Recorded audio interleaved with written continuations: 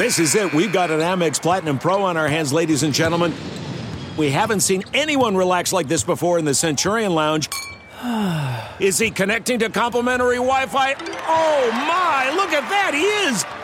And you will not believe where he's going next. The Amex dedicated card member entrance for the win. Unbelievable. When you get travel perks with Amex Platinum, you're part of the action. That's the powerful backing of American Express. Terms apply. Learn more at americanexpress.com/withAmex. You are listening to the 23 Personnel Podcast, where food and sports clash at the goal line. Here are your hosts, Spencer and Michael. All right, everybody, welcome back to another episode of the 23 Personnel Podcast. I'm your host, Spencer, joined by Michael. Hello, everybody, and happy birthday to Dolly Parton. I know she's a big listener. Huge fan of the show. Dolly Parton and Betty White with birthdays this week. Pretty big week for the 23 Personnel fan club. Huge. A lot of Dolly Parton, Betty White fans listening too. And, we're glad to have you. I'm one of them. Grew up on some Mary Tyler Moore reruns on the old Nick at Night. Wow. Yeah. Some Golden Girls. A little bit of Jolene thrown in there, here and there. Jolene. Oh, there he goes. No, I'm not going to do it. It's too much. It's too much singing as it is. Man, I was looking forward to the rest of that. Jolene. So I said huge earlier, and I was like, oh yeah, we've got the presidential inauguration tomorrow, Wednesday, January 20th. Pretty big day. Pretty big day in the U.S. Big day. Have you ever watched an inauguration? Yes.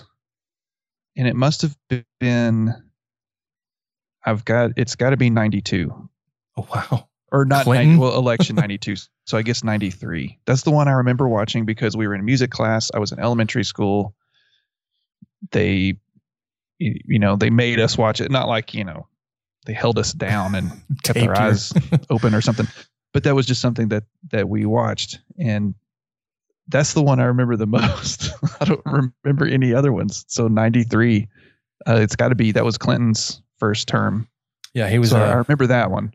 But I don't remember any of the other ones. I didn't watch any of the other ones that I know of. Yeah, my boss asked me that today. He's like, are you going to watch it tomorrow? I was like, I couldn't tell you if I've ever watched a presidential inauguration before. Yeah, that is the only one I remember. I may do that. I don't know. Yeah, go for it. It's history. It's historical. Do it. Historic. You're home. You might as well just turn on the TV. I'll be in the office tomorrow. I was in the office today. What? I know. I have to utilize our video studio space. So shooting a video tomorrow. Good times. You know what I won't be doing tomorrow though, Michael? Yeah. Watching Texas Tech basketball. This is true. We will get to that, but Texas Tech had not one, but two basketball games postponed today. Wednesday night versus Iowa State. Sorry, Wednesday night versus TCU, Saturday afternoon versus Iowa State. Related to the opponents having COVID. So not Texas Tech, but the opponents.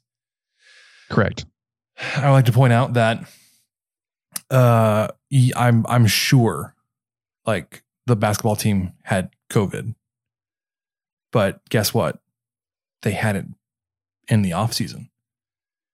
Just like I'm sure a lot of the football team dealt with COVID, like in as opportune time as possible, because I think we mentioned like something like 80 or 90 of the football players and staff ended up contracting the virus, but you never missed a game. Well, and it was pretty fortunate timing. I know that I think one of the bye weeks was you would have been. There were struggling. a lot of guys just randomly. Yeah, it seemed like there were a lot of guys randomly out that weren't. There was no real reason for them to be out, and then there was a bye week, and then those guys were back. So you can kind of deduce what happened there. Deduce. Deduce. So you won't get all of the great game day content from the 23 Personnel Podcast Twitter account. But you will get some shade every now and then when I say that Texas Tech has lost a game. Not lost a game. They had a game postponed because somebody else couldn't control COVID on their team. I saw you do that. I thought that was pretty bold. I thought that was kind of calling your shot there. We'll see if that comes back to bite us. Because here's the thing, like,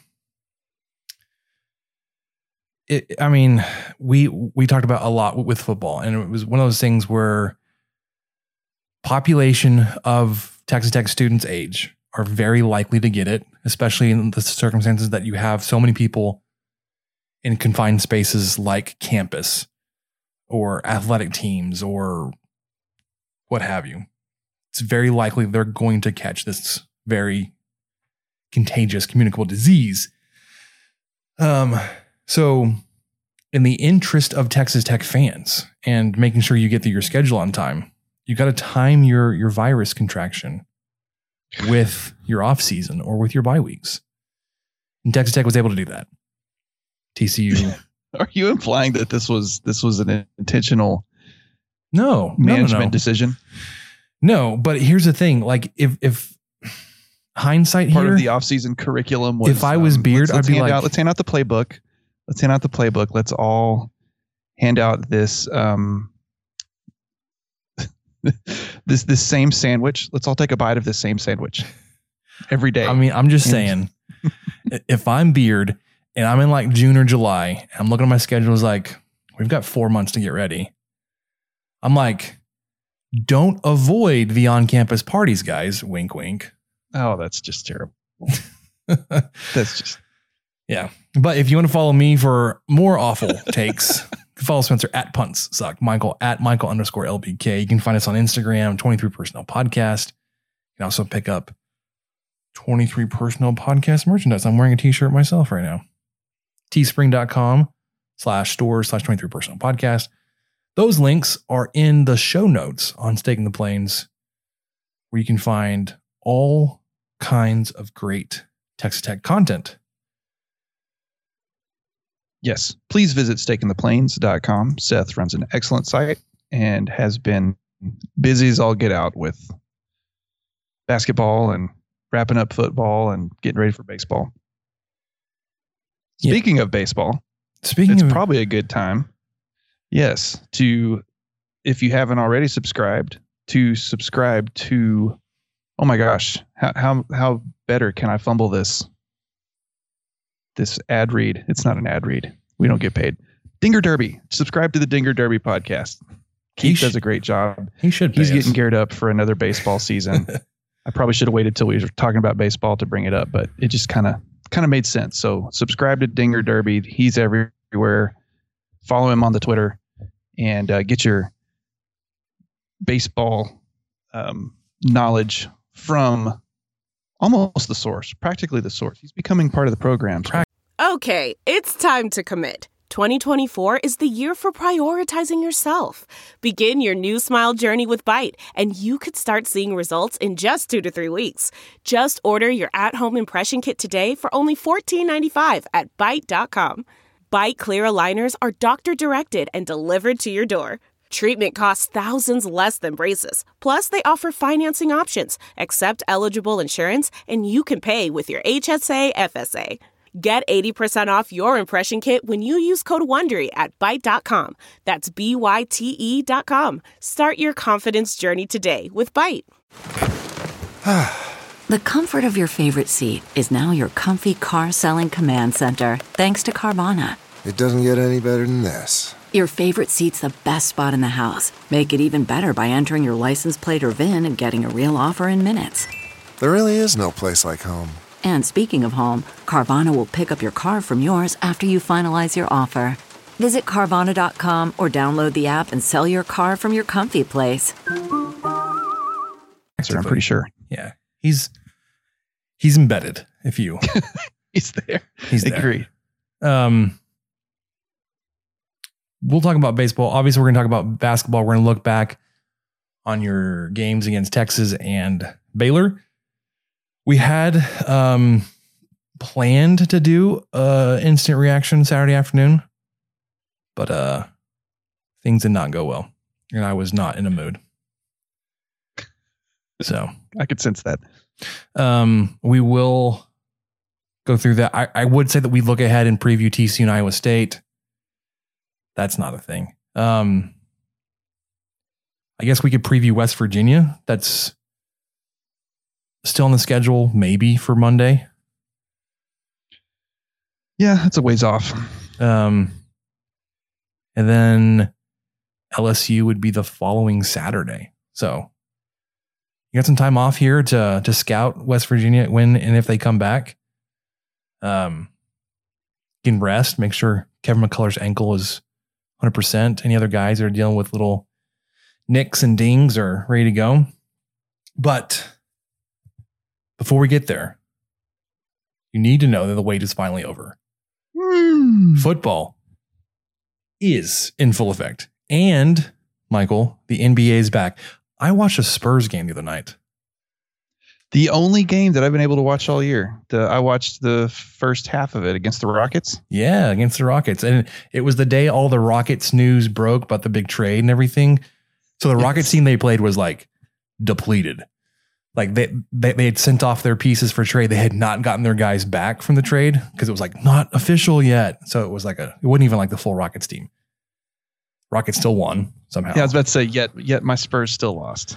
Not sure how that happened. Anyways, entertaining. It was, as somebody that doesn't watch a lot of NBA basketball, I watched this game. I was like, holy crap. The college game moves like molasses compared to the NBA. Seriously. Okay. It is so slow. NBA is like boom, boom, boom. like there's no motion offense. There's no trying to find a good shot. The teams come up the court. They find an open guy within seconds, or they create their own shot, and then it's the next possession. So fast. Yeah. I kind of, okay, I get that. But my brain went from watching mostly NBA basketball to mostly college basketball. And so that transition happened over the last probably 5 years. And then now when I switch on an NBA game, I feel like the games take forever. Now the play is great. The plays, like you said, they usually don't wait till 3 seconds on the shot clock to do something.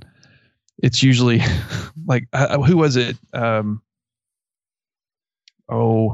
seconds or less. The Steve Nash and Amari Stoudemire, the Suns.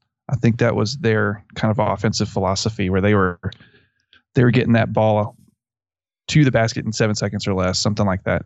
So I got used to that pace, but there's something, just the overall feel of the game. It feels so much longer having 4 quarters than 2 halves.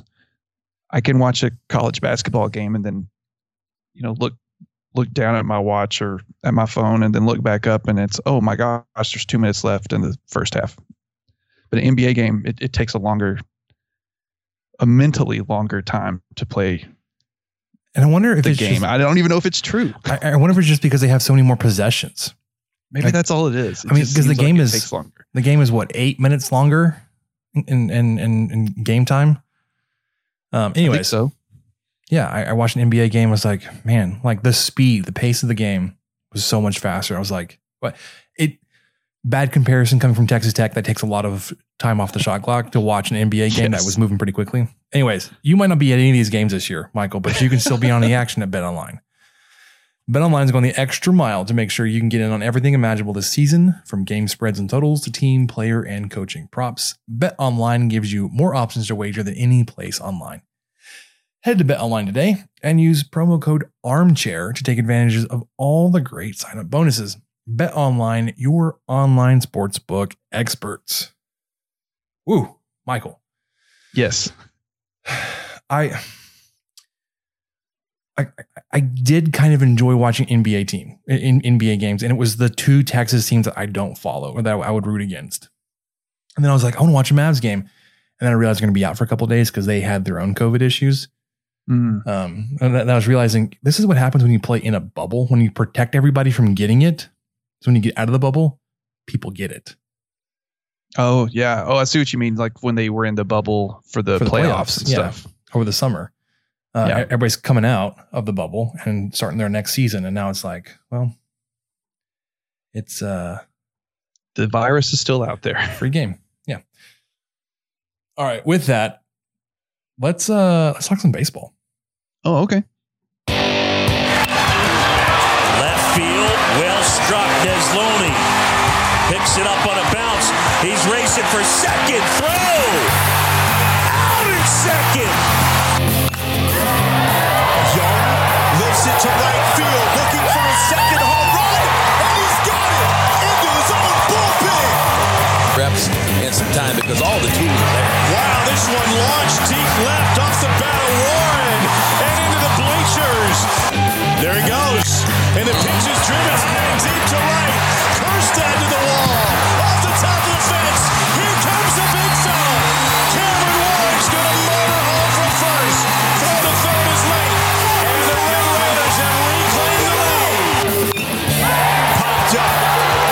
Trevor Boone back. It's more than a pop-up. It's a big fly. Tech takes the lead. Love it and leave it. Texas Tech can start packing for Omaha. Still, one of my favorite clips on that has to be Josh Young's home run where the fan celebrates before the play-by-play guy calls it a home run. Yes. It's fantastic. I could hear whoa just screaming in the background. Yep. Just before he calls it a home run. It's fantastic.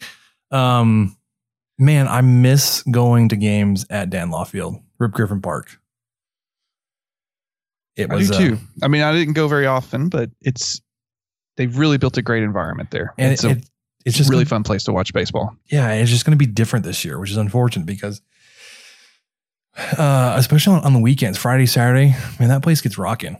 And I don't know what to expect because they haven't come out with a schedule yet or with attendance stuff just yet. But I mean, we're a few weeks out from the start of the season. We know, we've got a couple games on the schedule we'll talk about in early March.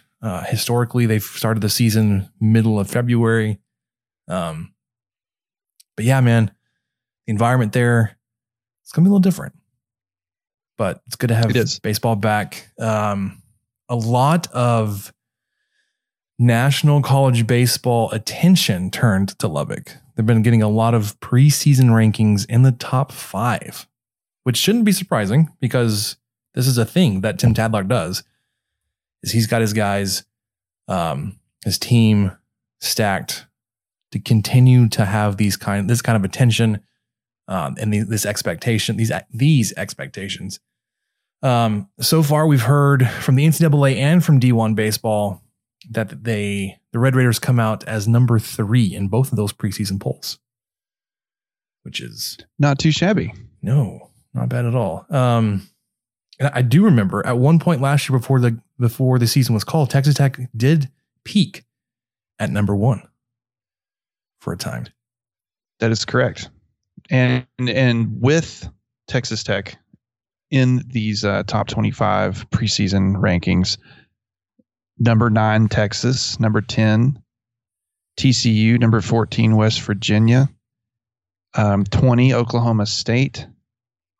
I may be missing someone else, but that's quite a few Big 12 teams up there. So did you say did I say who? Baylor? No, I missed Baylor. Are they ranked? I don't see them, not on the NCAA baseball tweet. Oh. I don't believe they are currently ranked. So even, it's preseason rankings. We know what that means. It doesn't mean a whole heck of a lot, but it could. And that could have a pretty strong Big 12 conference again this year. Yeah, so I'm just going back and looking at the schedule, or not the schedule, but look at the rankings and thinking about times you played some of these teams. Like, you played Florida 3 different games in Omaha. You had a series against Louisville, who's number 5 this year. Ole Miss, I think you played last year, or you will play this year. Mississippi State was one of your last games last season. Obviously, you played against Arkansas in Omaha, TCU in Texas, in your conference. Scrolling down a little bit. Florida State, you played last year. East Carolina, you've hosted them in regionals, super regionals here in town. So you're one of those teams now that like just up there. Like this is who you are. This is old hat almost. Sure. I mean, it's the expectation, and it's a place where we can't get too spoiled and too entitled, but it's a really nice place to be right now and enjoy it while we can. I think we were robbed of a really special season last year as Tech fans. And I know that we lost some guys, but there's so many more that stuck around, and there's some new guys that are really exciting based off what Keith and others have told me. I don't claim to know this for a fact, but I'm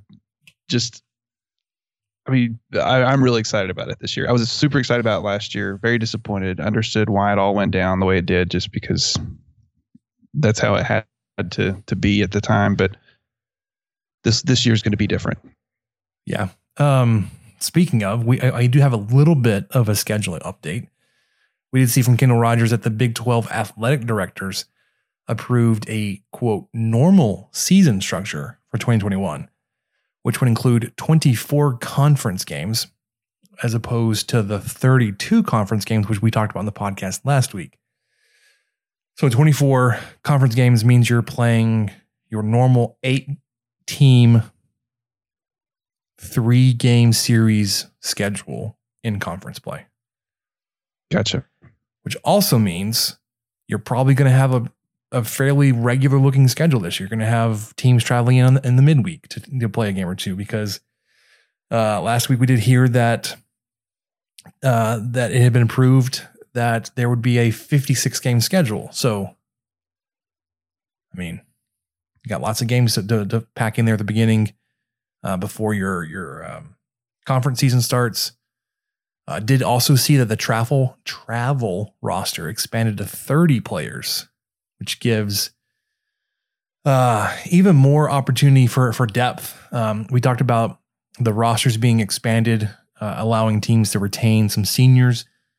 The Texas Tech seniors last year all elected to move on, with Brian Klein and John McMillan were the big names that we were trying to see if they're coming back. But yeah, with the travel roster, I can't speak those words tonight. Travel roster expanded to 30. You're going to get a couple more guys eligible to play on the weekends. That's always good. And then I mentioned a little earlier, you do have a couple of games on your schedule that we already know. Texas Tech will play in the Shriners Classic in Houston. This is from our man Keith at Dinger Derby. Friday, March 5th, they'll play Texas State. Saturday the 6th, they will play A&M. Boo. And then Sunday the 7th, they'll play Rice. Pretty good good test right there. Yeah, pretty good baseball in that tournament there. I'm hoping it's on a better streaming platform than Flow TV. But Flow TV may get that may be the one at Frisco that they play. But I mean, if it's streaming at all, we'll be fortunate. So hopefully it will be. Yeah, I mean, it'll be on Facebook Live like one of them was last year. Is that right? Was that last year or the year before? I swear there was one on Facebook Live, and it was someone basically holding a cell phone in the press box, and you could hear Jamie Lent in the background. Not sure. Oh man, that's good. Something like that. So the Shriners Classic will feature 6 Texas teams: Rice, Sam Houston State, TCU, Texas A&M, Texas State, and Texas Tech. So you won't face Sam Houston State or TCU. Anyways,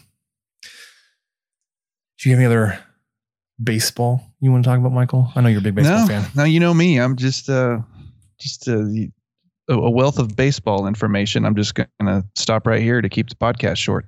All right, man. Let's talk about some basketball. Yeah. Here comes Stevenson. Spins. And it is stuck back by the freshman sensation Smith. Pass over the top. McCormick in the crowd stripped by Owens. Moretti on the run. Bounce pass. Here's Culver. Evans. Yes! Game over. Mooney with a crossover and the lob to Owens.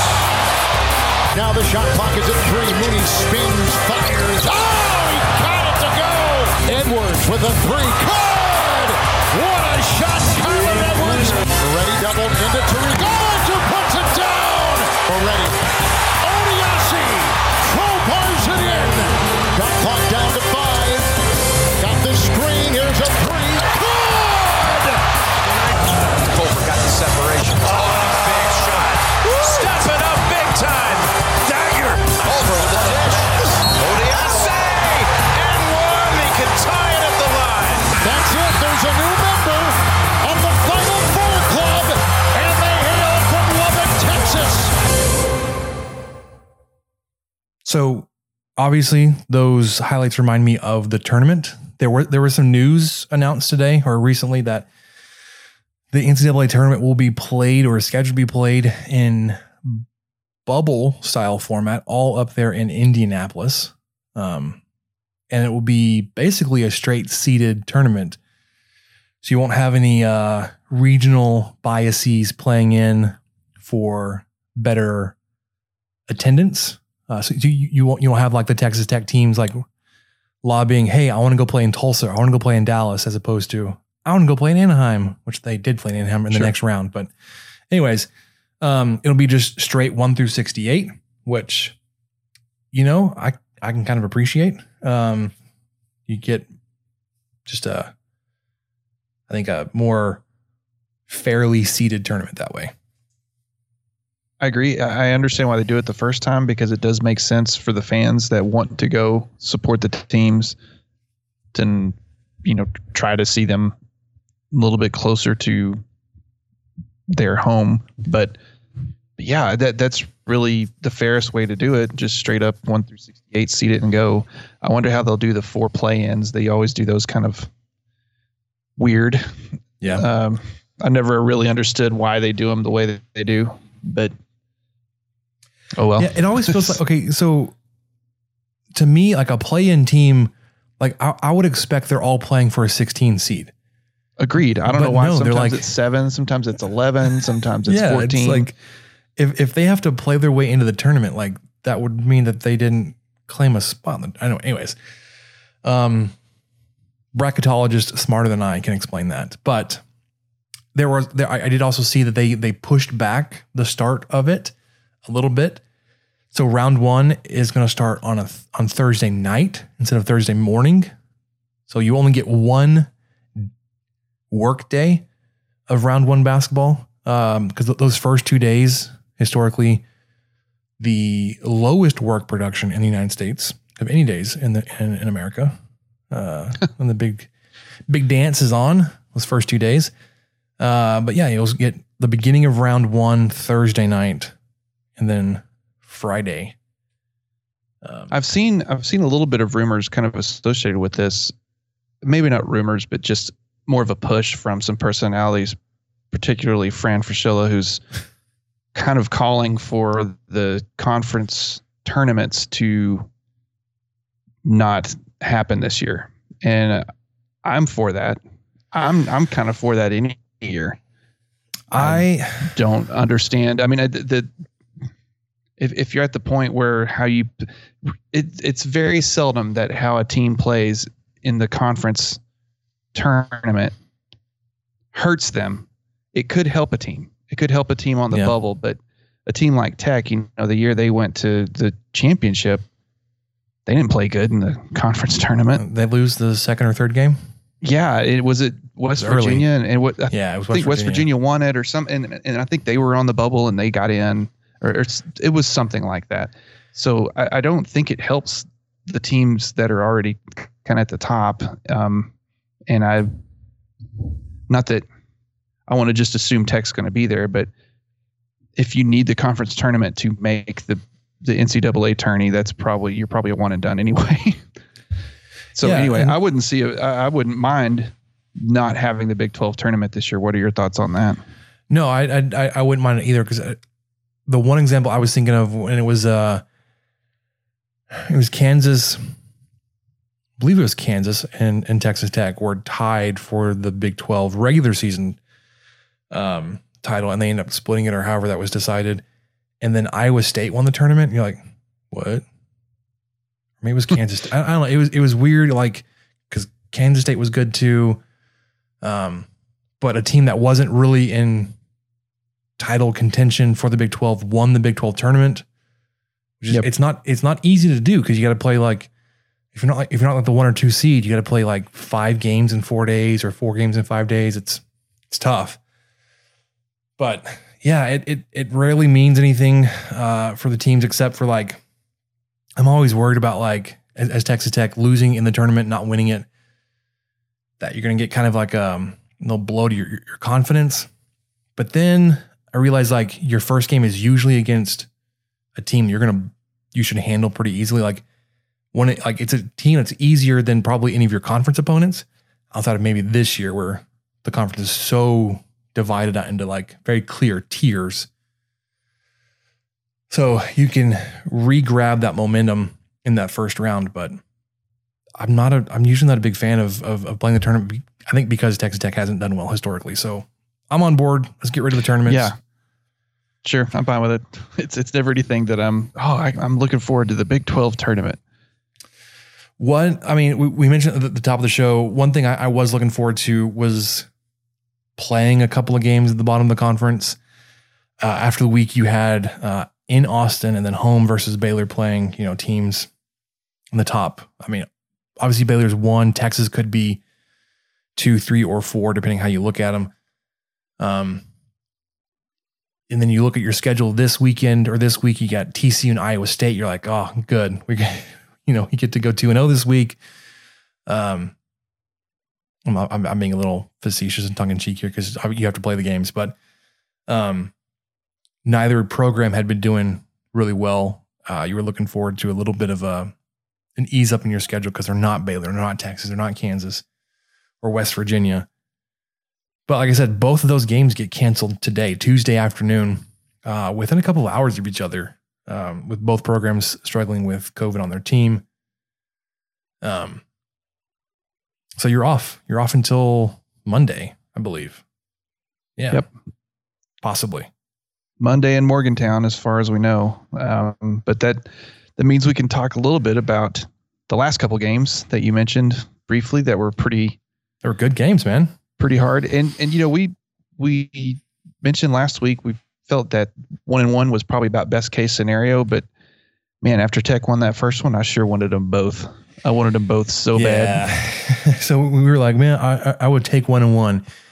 And we got 1-1, but we got the flip 1-1 than what we were expecting. With the win in Austin, with that 80-77 victory. Dang right, it's 80-77. There's no 79-77 on this podcast. No, that was a 3. That was such garbage. I could completely see that somehow backfiring on Tech after Jones had just made a massive one the game before, and I just thought, and he's been on fire the whole game. He was like 4 for 6 from 3 or something on the night. So not only did they take a point away, so worried. Yeah, so they took a point away from Texas Tech. They gave Texas more time. Yeah, 0.8 seconds. I'm still it's livid fine. about it's all that. Fine. Most stuff I can let go, but that was just so egregious to me. How could you take that away from McClung? I didn't see enough evidence from the video that I saw that his toes were ever over the line or on it, or anyway, what a shot. What a great shot by Mac McClung. Mac McClung hits the game winner with fewer than 3 seconds, under 3 seconds to go. Was it 3? Texas had just missed like a pretty short layup. Texas Tech recovers the rebound, gets the ball to McClung. He takes it up court, 12 seconds or so, crosses half court, kind of moves over towards Chris Beard. Even the broadcast guys are like, okay, they're going to take a timeout here. and Chris Beard just kind of got down in his squat where his ready position, and you're like, oh no, he's gonna let him play it out. Yeah, I saw that. And it looked like he kind of gave like McClung like a wave, like just go, man. And he got his man moving backwards and got him off balance just enough to put his foot in the ground and on the court, however you want to make that connection back from football, and then puts up a game-winning three. The beginning of that game, first half, was scary. It was not looking good for Texas Tech. Texas's size and aggression, and the fact that they could not miss from three. They were shooting something like 80% from three in the first half. You're like, oh my gosh, if this continues, we're toast. And it didn't. Yeah, you thought you were thinking, okay, surely this won't continue. The thing I was really worried about too was Texas's size. And that was rough on Tech the first half as well. I know at one point I think Texas had 15 rebounds to Tech's 7, but they ended up pretty close. I think it was 40-36 or something like that in favor of UT when it was all said and done. Tech just kind of came back a little bit, and UT came down a little. I mean, you are totally right. I mean, Ramey was 4 for 8 from 3, but I think he was 4 for 5 at one point. Jones was 4 for 6, like I'd mentioned. They were just really shooting well that first half, and their guards could not miss. No, and it just was not. It was not looking good. What did help though was Greg Brown. He stayed off of the scoring stat line for quite a while, or at least he was held in check for a while. He did hit a 3 there towards the end of the game. Where you're like, don't heat up, man. Because that ended up happening in the Baylor game with Jared Butler, who didn't score any points until 5 minutes to go, and then dropped like 12 or whatever points in a couple minutes. Yeah, he did kind of a Keenan Evans thing. Just not that Keenan Evans would not. He wouldn't shoot that much, but I think Butler was 0 for 9 before he made a shot. Yeah, it was something ridiculous. It just took over the last 5 minutes, and it was just, okay, well, yeah, he is good. He's very good. Tech held him for 35 minutes. They did the best they could. So the game in Austin, it really was a tale of two halves. I mean, you were down, I believe, 10 at half, and then you came back, and it felt like you weren't making any progress on that deficit. Like you'd go on this mini run, and I made a comment in the Slack chat that you'd get the lead down to 7 or 5 points, and then Texas would hit a 3, and it just felt like you just kind of had to reset and do it all over again. Texas would hit a 3, you're like, miss a 3, dang it! Like, stop. But obviously there you were able to slow them down offensively, and it was like late to finally pull you pulled even with a couple minutes left, and then you were going back and forth in the lead. So like I said, yeah, you held them, you had them miss their last good look at a shot with like 10, 12 seconds left on the game clock. But Baylor, man, same kind of thing. Like they got a good lead on you. You were able to fight back a little bit. You took the lead there late in the second half. But it felt like very similar. Like as much as you were fighting to get that lead or to keep it close, like it would feel like Baylor would snap their fingers and like, oh, there's a 5-point lead. There's a 7-point lead for Baylor. Like, yes, it just happened so quickly. They're as good as the Texas guards were at shooting. Baylor's guards were just as good. They scored 68 points on you. It just felt like they could score whenever they needed to. You were able to hold Butler for 35 minutes. And I think that's what kept you in the game. Cause I think if he had gone off for 20 points in the game, you would have been down much larger earlier. You got them in like this weird position where like they didn't score for like 3 or 4 minutes, which really helped you get back in the game. Baylor Twitter was aflame with the officials in Lubbock saying that like things weren't being called evenly. Cooking. Yeah, they were blaming the home cooking. Hang on, let me talk about that for a second, because I mentioned in the Slack chat, I absolutely love that there's this theory out there that Texas Tech has become such a force in basketball that we are able to have refs call games in our favor. So, I mean, I'm all for it. Put the rumor out there. As soon as the wheels touch down on Preston Smith, just put the rumor out there that you're already down by 5. Because the Zebras are on our side, man. You're playing 8 on 5 tonight. You come to Lubbock, you better play all 8 of us, because we're coming. We're going to take you down. Yeah, that's just such nonsense, but I love it. And you know what? The first half, Tech was terrible in the first half. 18 points, 3 for 30 from shooting. Nope, sorry, that's not right. 8 for 30. That's 27%. 2 for 12 from 3, 17%. No bench points. And that includes Terrence Shannon Jr. That includes Tyreke Smith. Only 10 points in the paint. Actually, all 10 points were in the paint of 18. No free throws. That's the big one. They were settling so much for shots, outside shots. That's a credit to Baylor's defense, which they lauded. They just couldn't. Tech was not able to do anything they wanted to do. They took the no middle defense from Mark Adams and cranked it to 11. Speaking of 11, that's how many turnovers Tech had in the first half. I mean, it was insane.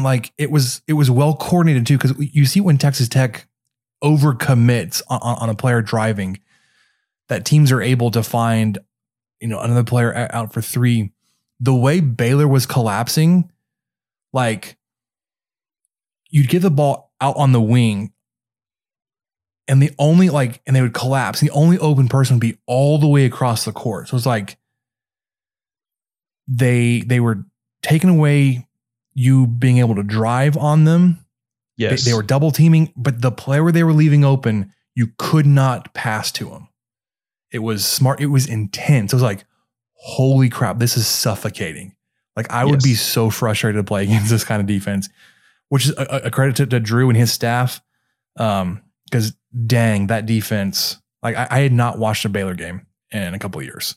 Obviously, when I said they hadn't lost in 3 years, whatever it was, and they lost to Kansas, whatever it was. Anyways, that defense, it's tough, man.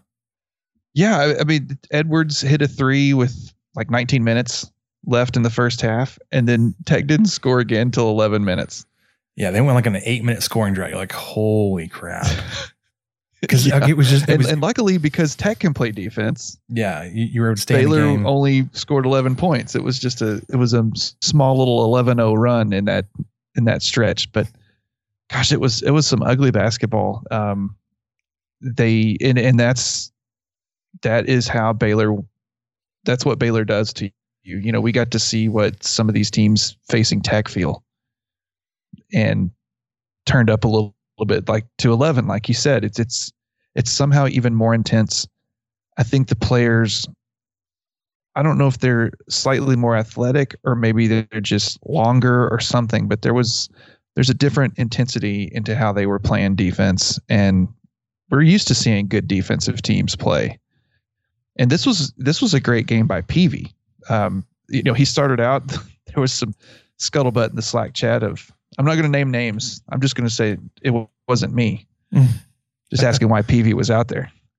But although he did foul out, I mean, he had a really solid game. It doesn't show up much on the stat sheet, but he had 5 boards, 3 for 5 shooting, 6 points in 21 minutes. But I mean, he made some really good plays, some key rebounds, some blocked shots here and there, or at least altered some shots. So I like seeing Peavy out there. I think that he's got a lot to offer, and I hope he continues to see quite a bit of playing time. But just, these last 2 games, it was McClung and maybe somebody else.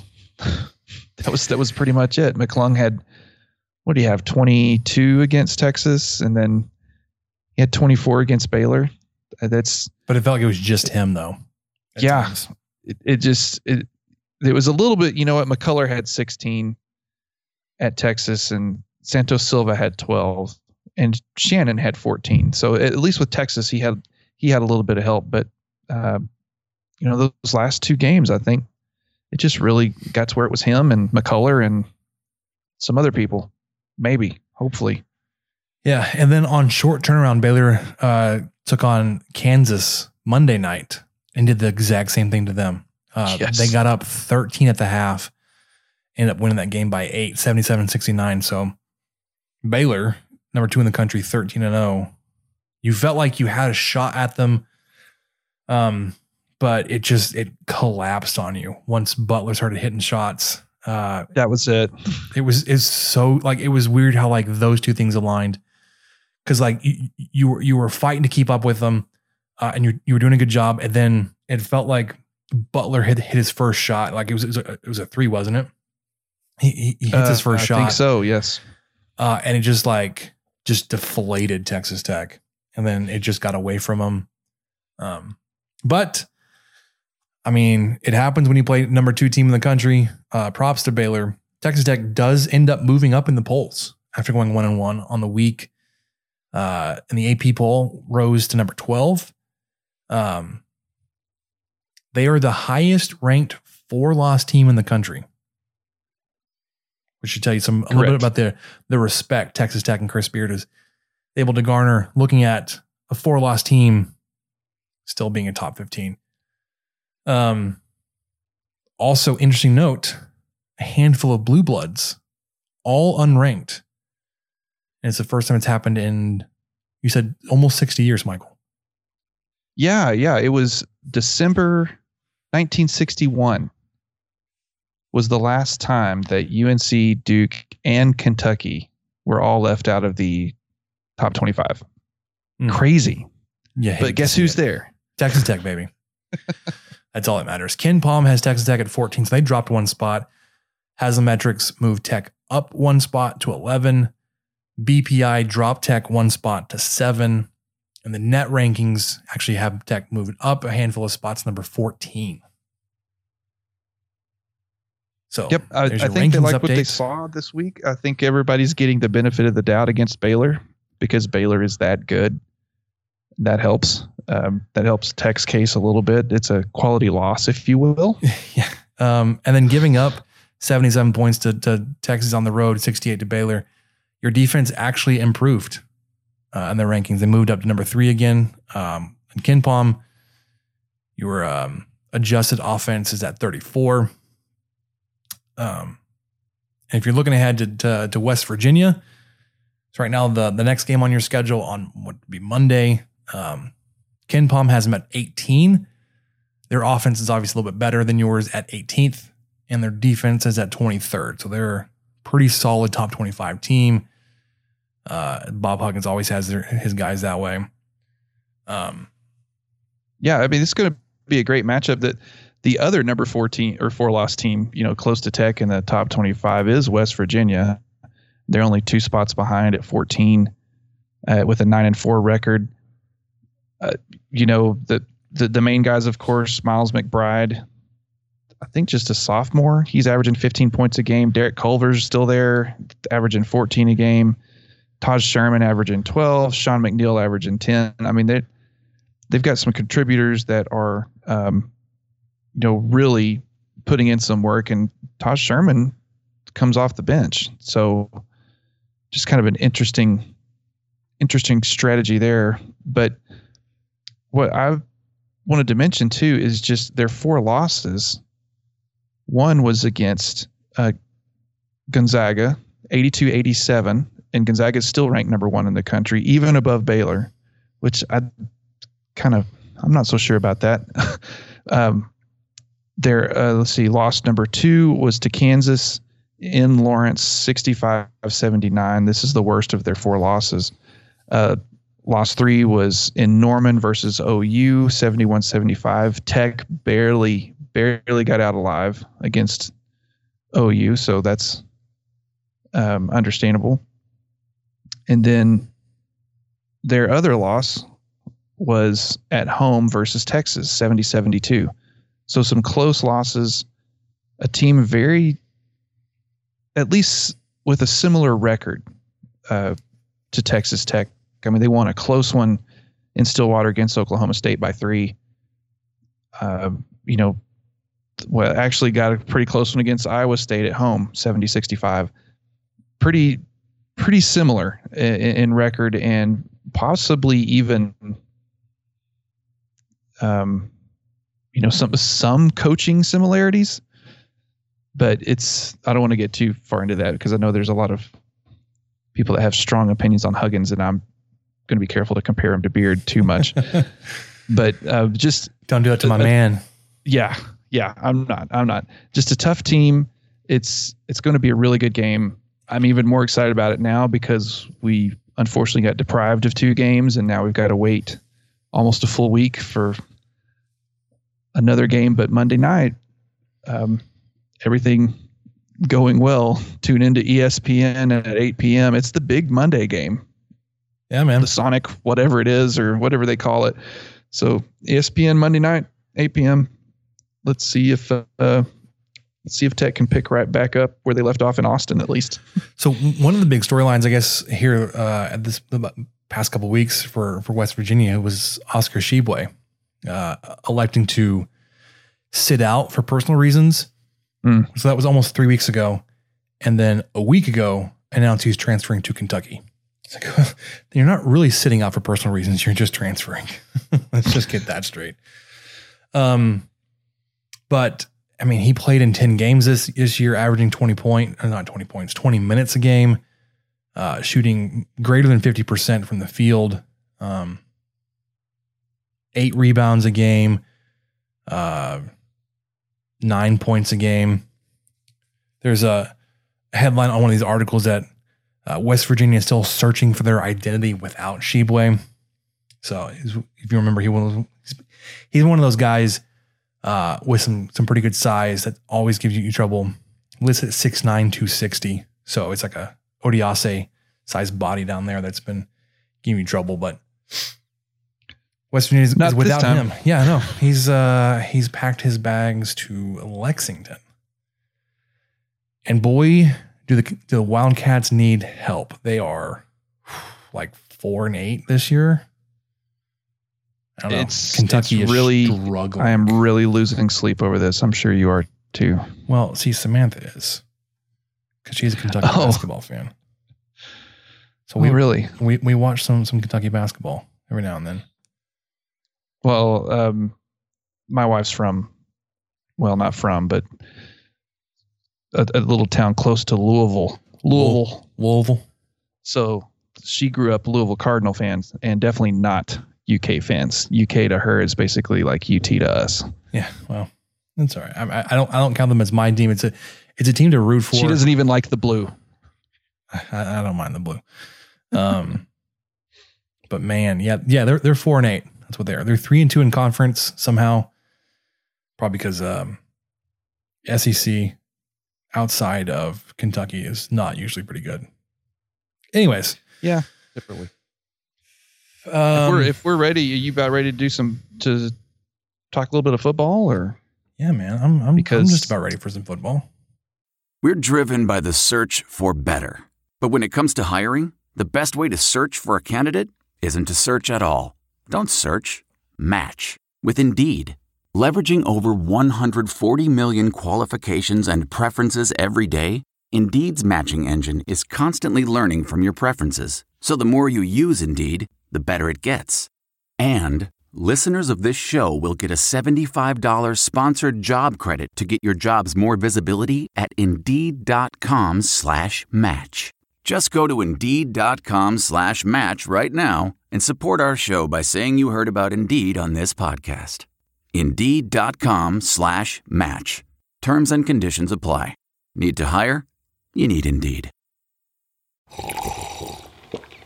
That's not just the sound of that first sip of Morning Joe. It's the sound of someone shopping for a car on Carvana from the comfort of home. That's a good blend. It's time to take it easy, like answering some easy questions to get pre-qualified for a car in minutes. Talk about starting the morning right. just like customizing your terms so your car fits your budget. Visit Carvana.com or download the app to experience car shopping the way it should be. Convenient, comfortable. Delve into the shadows of the mind with Sleeping Dogs, a gripping murder mystery starring Academy Award winner Russell Crowe. Now available on digital. Crowe portrays an ex-homicide detective unraveling a brutal murder he can't recall. Uncovering secrets from his past, he learns a chilling truth. It's best to let sleeping dogs lie.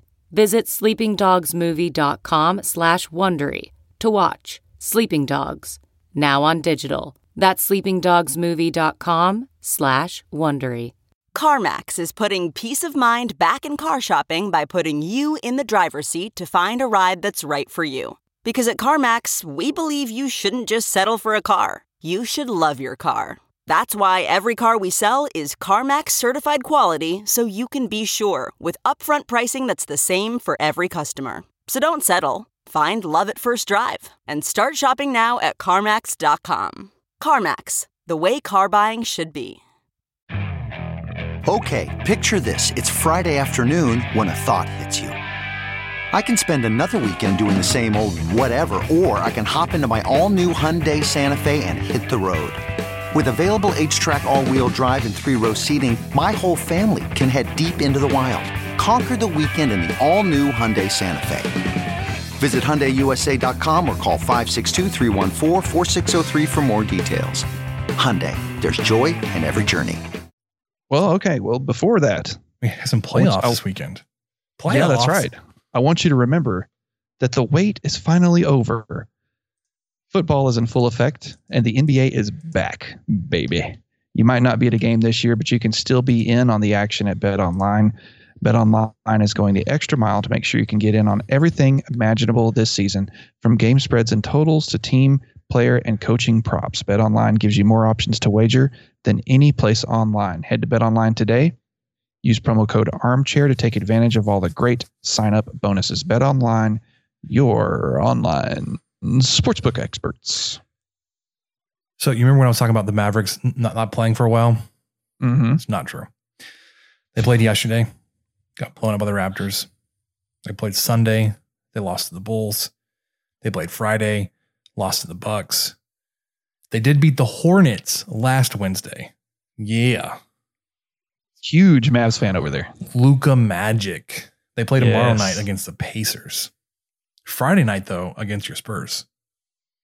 I know. Hopefully that one's going to be televised somewhere other than Fox Sports something. We'll see. I was about to say that sounds like a Fox Sports Southwest. Yeah. Or I mean, but it does. It's like a key.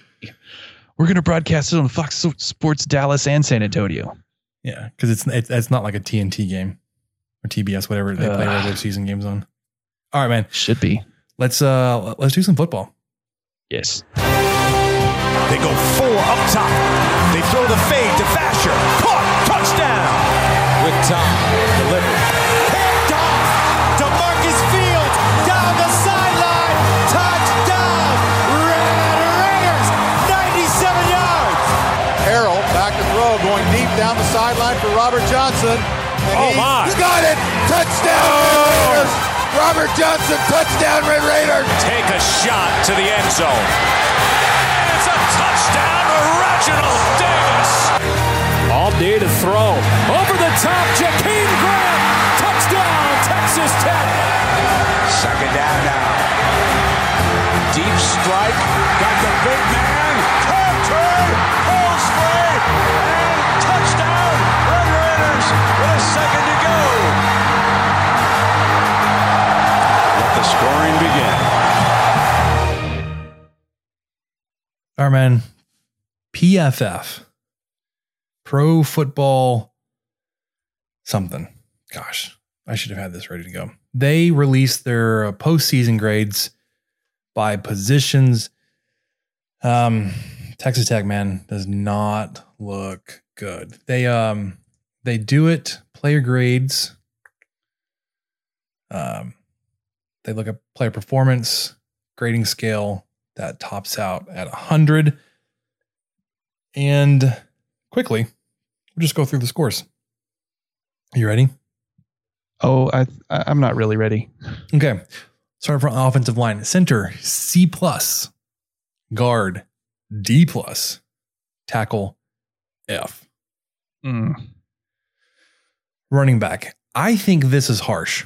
C-. I couldn't agree more. I think our running backs were the best position group we had all season. Well,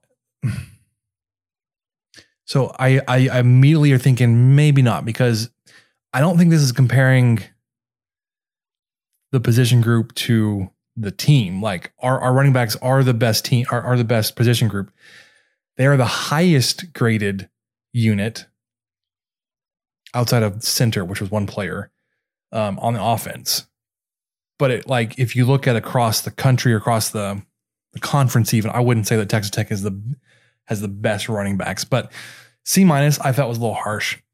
I agree. Tight end, F-. I didn't know there's a minus involved with F, but there it is. Wide receiver, D. That also feels a little also harsh, but it's like, I mean, outside of Ezukanma and Price. Well, and maybe? Seth, if you guys want to read Seth's breakdown at Stake in the Plains, please go check that out of these grades. He mentions the fact that all the receivers are lumped together because, you know, the inside and outside guys are lumped together. So, yeah, aside from Ezukanma, the wide receivers didn't do a whole lot, but inside receivers really didn't do a whole lot either, aside from Keyshawn Carter. And he didn't play the last few games. Yeah, I was saying he's no longer here. Yeah. Quarterback, D. Yeah, that's about right. Yeah. Just waiting for Maverick McIver, man. He's on campus. Woohoo. Gosh. Is he starting? Has Wells announced him as starter yet? It's just a matter of time, right? I mean, if he hasn't, what the hell is he doing?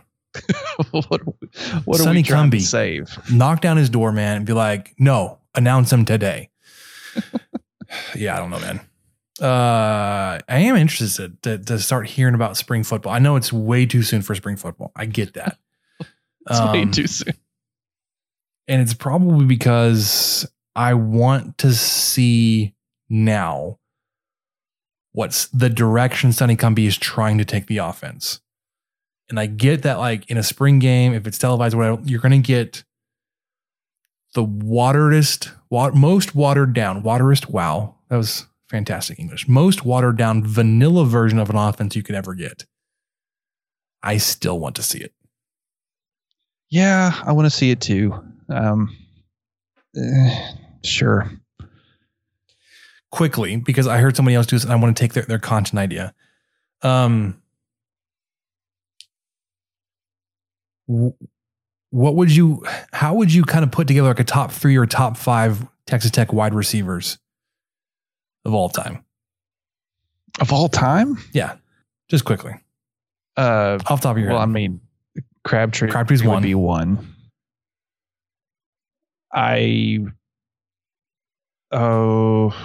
Would you go Welker too? Well, he wasn't a wide receiver though, was he? Well, okay. Talking receivers. Let's do all receivers. Man, this is okay all time, because I know people that were like prior to 2000 are going to be upset, but so I can't help but think of Joel Falani. I can't help but think of my guys will be from 2007 on, because I don't know enough about anybody pre 2007 to say outside of was Welker. It Jarrett Hicks? I think Jarrett Hicks was really good. Is that right? I'm making one up. Eric Ward.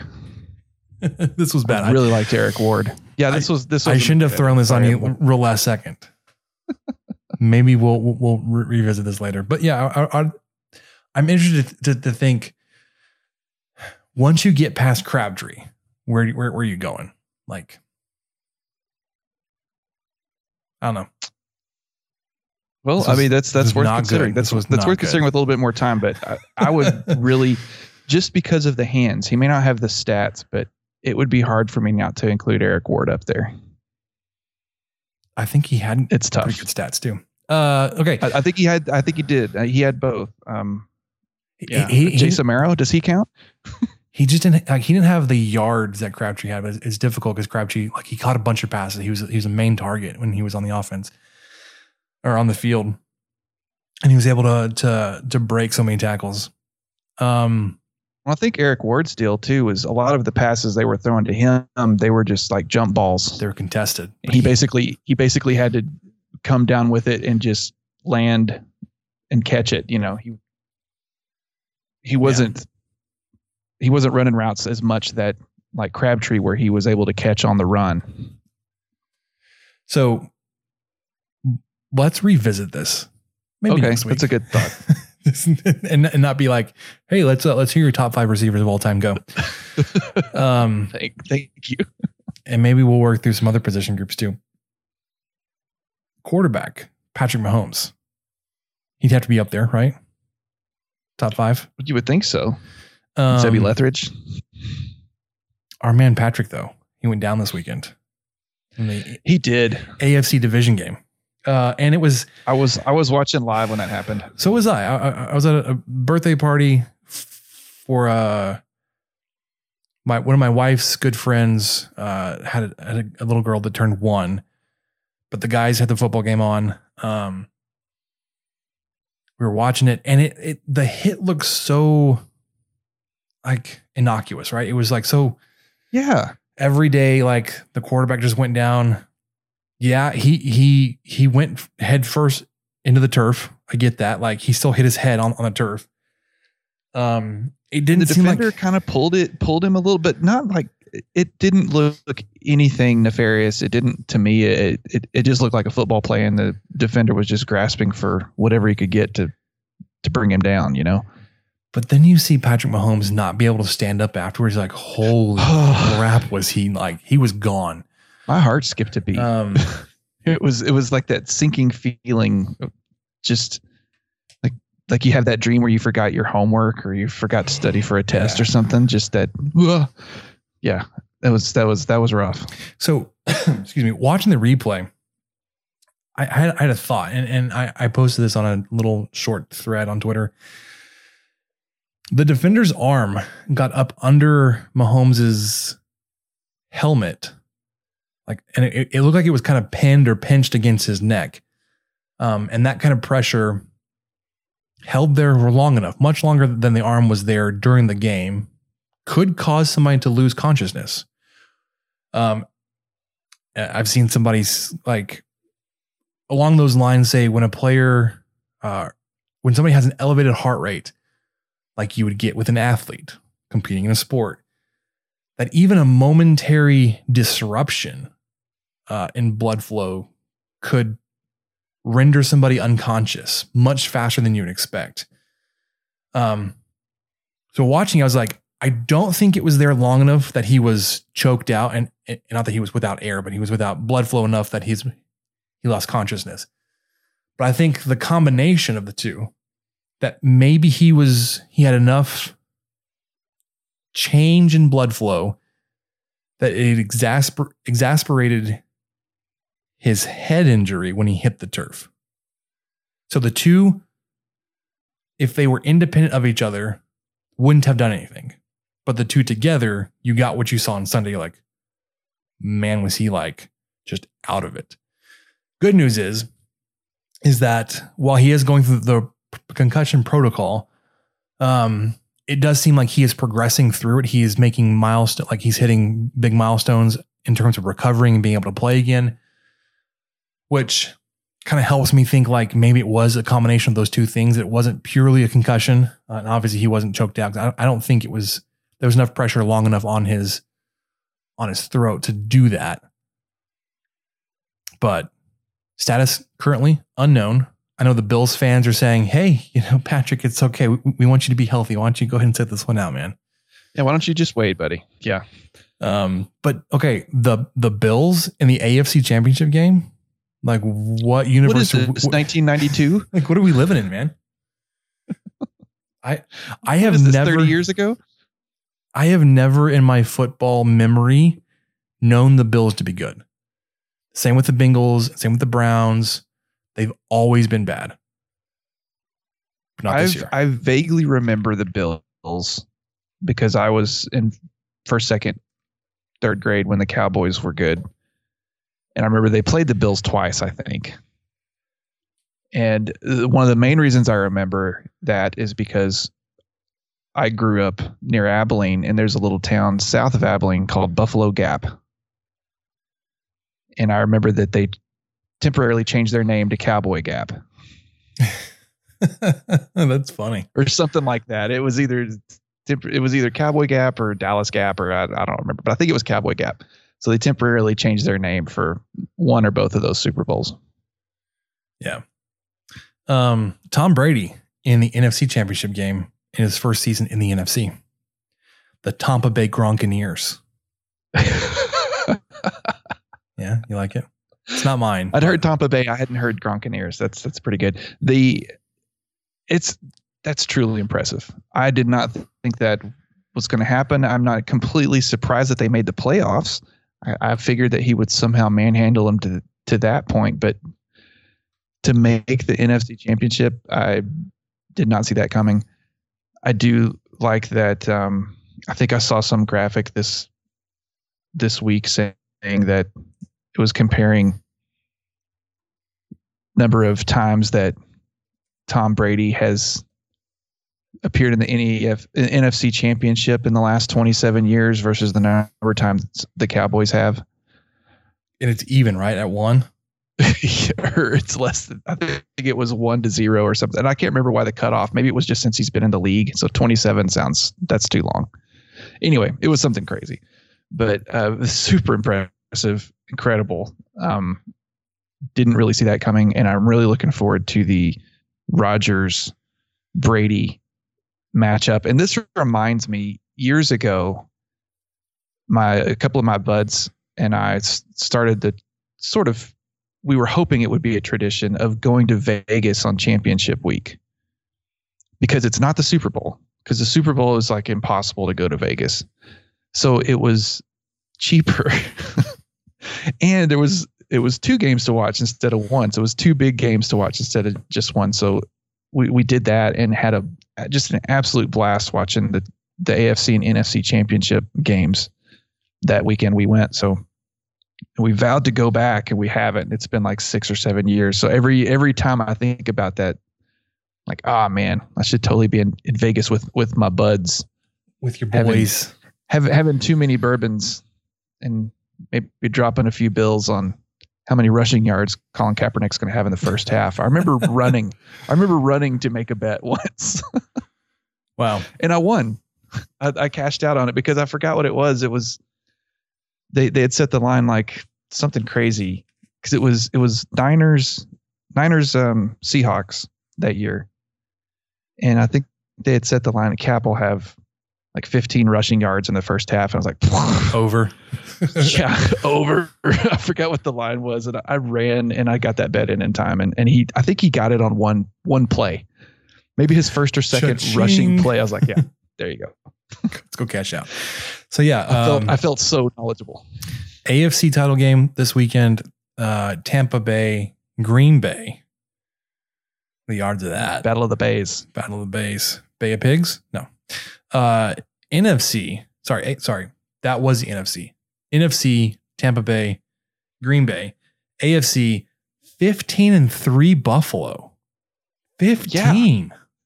What the hell? What?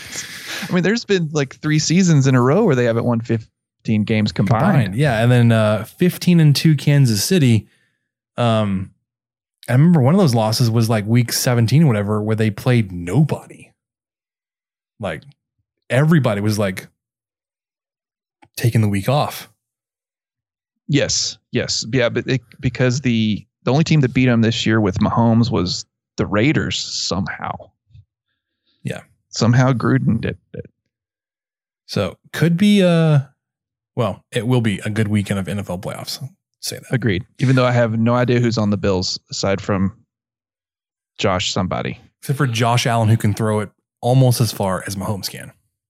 Over the mountains. That was about the only good thing or not the only good thing. One of the like the biggest selling points when he was coming out of Wyoming. Wyoming quarterback? Yeah, but he can throw it a mile. Oh, okay. Well, because the air's thin in Wyoming, dude. That's why. Hear me out, dude. Got the wind behind him in Lubbock. A little TikTok reference went right over your head. It's okay. All right. Yeah. We do have questions. Let's get to those tonight. Okay. Maybe, if I can work this thing properly. Good producing skills. Now, are these really the questions that I was called here to answer? Who's in the box? Oh, what's in the box? I'm Ron Burgundy. Damn it! Who typed a question mark on the teleprompter? You want answers? I think I'm entitled. You want answers? I want the truth! You can't handle the truth! All right. So one, I had a really bad typo in the first call for questions. Like, man, it's been a day. But apparently this afternoon, I haven't followed up with it, so I can't tell you for sure. There was a stretch limousine pulled up to the I heard it both ways. The Fort Worth law office of Joe Exotic, Tiger King's lawyer, or out front of the prison he's at, expecting his presidential pardon. So I kind of teased that out there to kind of prime some of the questions we got. First one though, unrelated to all that. Peter Puente asked what McClung's field goal percentage is. Our man Mac is shooting greater than 43% from the field.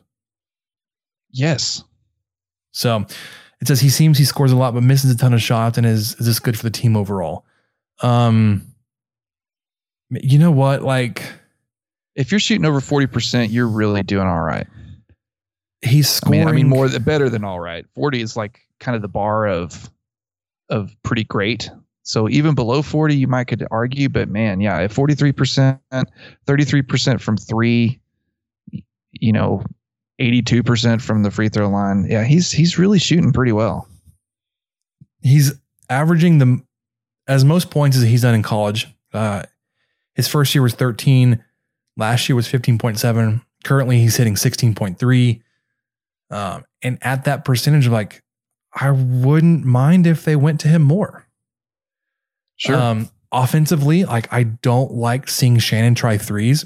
I don't like PV taking anything outside of the circle, like outside of the restricted area. It feels like if Marcos Santos Silva doesn't have the ball in the lane, that like he shouldn't have the ball. So anyways, I at that percentage, at 43%, I say give him more shots. Yeah, and in the last 5 games, I'll just read off his percentages real quick, because in the last 5 games, he's averaged 20.2 points. Like Spencer said, he's averaging about 16 for the year, but the last 5, he's averaged 20. And in those 5 games, he has shot from the field, let me see, 44%, 43%, 80%, 55, 47. So he's really in a good spot right now. The game against Texas was his lowest at 43%. Yeah, he's really doing well. He's had some rough nights here and there, obviously, but these last 5 games, this 5-game stretch he's probably almost single-handedly kept Tech in the game a few times. Yeah, and I think you said it, but yeah, of the 5 games, he scored 20 points 3 times. He's averaging 20 points over those games. These are games, Baylor, Texas, Oklahoma State are the big ones, where he went over 20 points. Didn't over Iowa State or Kansas State, but he shot 80% against Iowa State, 55% versus Kansas State. So like he could have scored more points. He only played 27 minutes against Kansas State. Yeah. But I mean, Peter, you're totally right. He's shooting a lot. He's shooting quite a bit, but the percentages are working out. He seems, I would take those. I would take those numbers. Sure. But you're totally right. He is shooting a lot. So maybe the misses seem to feel like it's more than there are. And then longtime listeners will remember this man, Hunter Cook. Hunter's been on the podcast several times, and he and Kyle were the catalyst for me wanting to start a podcast, because it was their podcast I was listening to. I was like, man, Like it was inspiring to me to get off my butt and try it. So anyways, always enjoyed their stuff. Hunter asks, if the Tiger King can get a pardon, is Tommy Tuberville's wife next? No. You may have to explain what this reference means in case some people don't know. Tommy Tuberville obviously was the head coach here at Texas Tech in December of 2012. So he was like on their way out, basically. And maybe it was when they she came to pick him up from the 50-yard line when he was jumping out the window, speeding off. No, that's terrible. That is terrible. Tommy Tuberville's wife, Suzanne Tuberville, ran a red light on slide basically in front of the mall and struck a vehicle. One of the passengers in that vehicle was severely injured and ended up passing away from his injuries. There weren't any criminal charges pulled up or pressed against Mrs. Tuberville. It all seemed to go hush hush quietly. It just seemed to disappear. It looked like it was just more of like insurance was going to cover everything, and there wasn't any kind of civil case brought against the Tubervilles from the family of this man who ended up passing away. So, unfortunately, Hunter, to be pardoned, you actually have to be convicted, and she wasn't ever convicted. Yeah, everything's fine. So, have to save the pardon for someone else. Yeah. I think that's it. Michael, you want to get into what we learned? Yes, I am ready. So I'm looking forward to hearing this. What did we learn, Palmer? I don't know, sir. I don't know either. All right, so what did we learn, Michael? I learned a very weird pizza cooling technique. But before I go into that, hold on. Why do you ask you? Why do you need to cool pizza? Okay, this is not a technique I endorse. I just learned of its existence. I just clicked on the link and the headline it's blowing my mind right now. Hold on. I was totally waiting to do all this live because it's as gross as it sounds. There's a post on Reddit that's went viral this week titled, "My husband believes running pizza underwater to cool it down is acceptable." I'm going to go ahead and read the post. It's really short. And then she goes on to say pretty much what the title says. Not my opinion, but my husband's. In college, my husband and I would make oven pizzas, and he would run his slices under the water fountain to cool it down faster. He says it didn't change the taste and was still good. She later adds an edit saying, "I've gotten a lot of accusations that this is fake / karma whoring." I don't even know what that is. There's my brother that lives with us took a video on Snapchat at dinner tonight. So you may all feast your eyes on water pizza. And there's a video. There is a video of this man. I'm pulling it up. Water pizza. Just standing over a sink with the faucet running. Just what? And it's like some cheap Red Baron. I mean, I'm not knocking Red Baron because we buy it and I like it, but it's like one of those cheap thin crust pizzas, and he's just. But you can't wait under the water and taking a bite. You can't wait 10 seconds for it to cool off. You got to take it off out of the oven and go stick it under the faucet. I don't. In what universe is the pizza too hot to eat that you can't wait a couple of seconds for it to cool off? Any universe, dude. I have burned my mouth. I have burned the roof of my mouth so many times because I was way too impatient to wait for pizza to cool. I've gotten older through my years and my days of trial and error, burning my mouth. So I do wait now. But back in the day in college, it was like, that pizza's ready. I'm going to pull it out, immediately slice it, put it on my plate. Oh, crap, that hurts.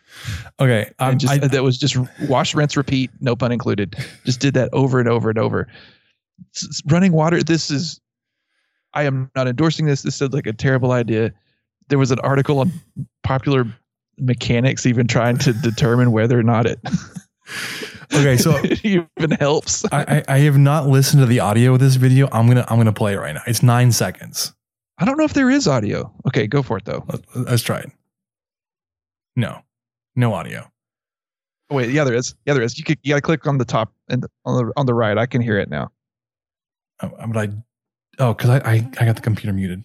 Don't be stupid. Up, Brennan. That is my unpopular opinion. I already got 2 comments. Someone said that would 100% make Brennan. I don't get it, man. He's just like he's legit standing at the sink, like he's just eating like. I don't get it, man. That's so I can even gross. vibe with standing over the sink and eating, because for some reason I catch myself doing that, and that's, I'm sure, a terrible habit. It's at least I'm not running it under water first. Natural place for the crumbs to fall, and like that's an easy cleanup. But like, see, you get it. Yeah, I want to go and read this Popular Mechanics article now. Internet villain runs hot pizza underwater to cool it down. Science or insanity? Obviously insanity. I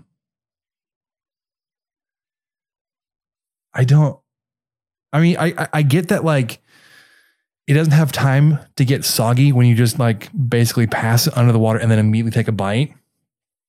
Water doesn't have taste. But that's what ranch is for. This is like Diet Ranch, man. It's just water. Gross. Gosh, it's just so gross. I don't get it. I don't get that, like, you have to eat it so immediately that you can't wait for it to cool down.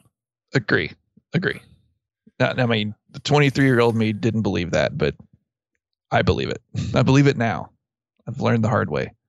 I am so like, I'm glad you waited, because I don't even know what to say, man. So yeah, that's what I learned, is that some people have some interesting pizza cooling techniques. Yeah, man. Well, that'll do it for us on the 23 Personnel Podcast. I'm Spencer. That's Michael. We'll catch you next time.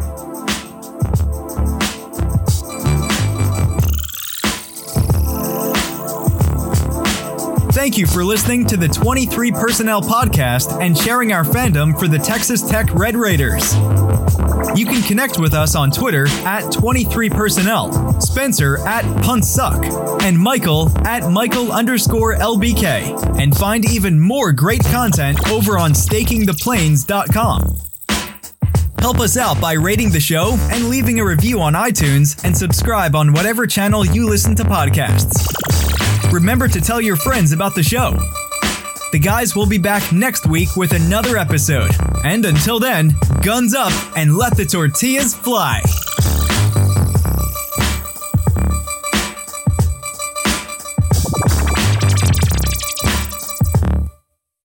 One, 2, 3, 4. Those are numbers. But you already knew that.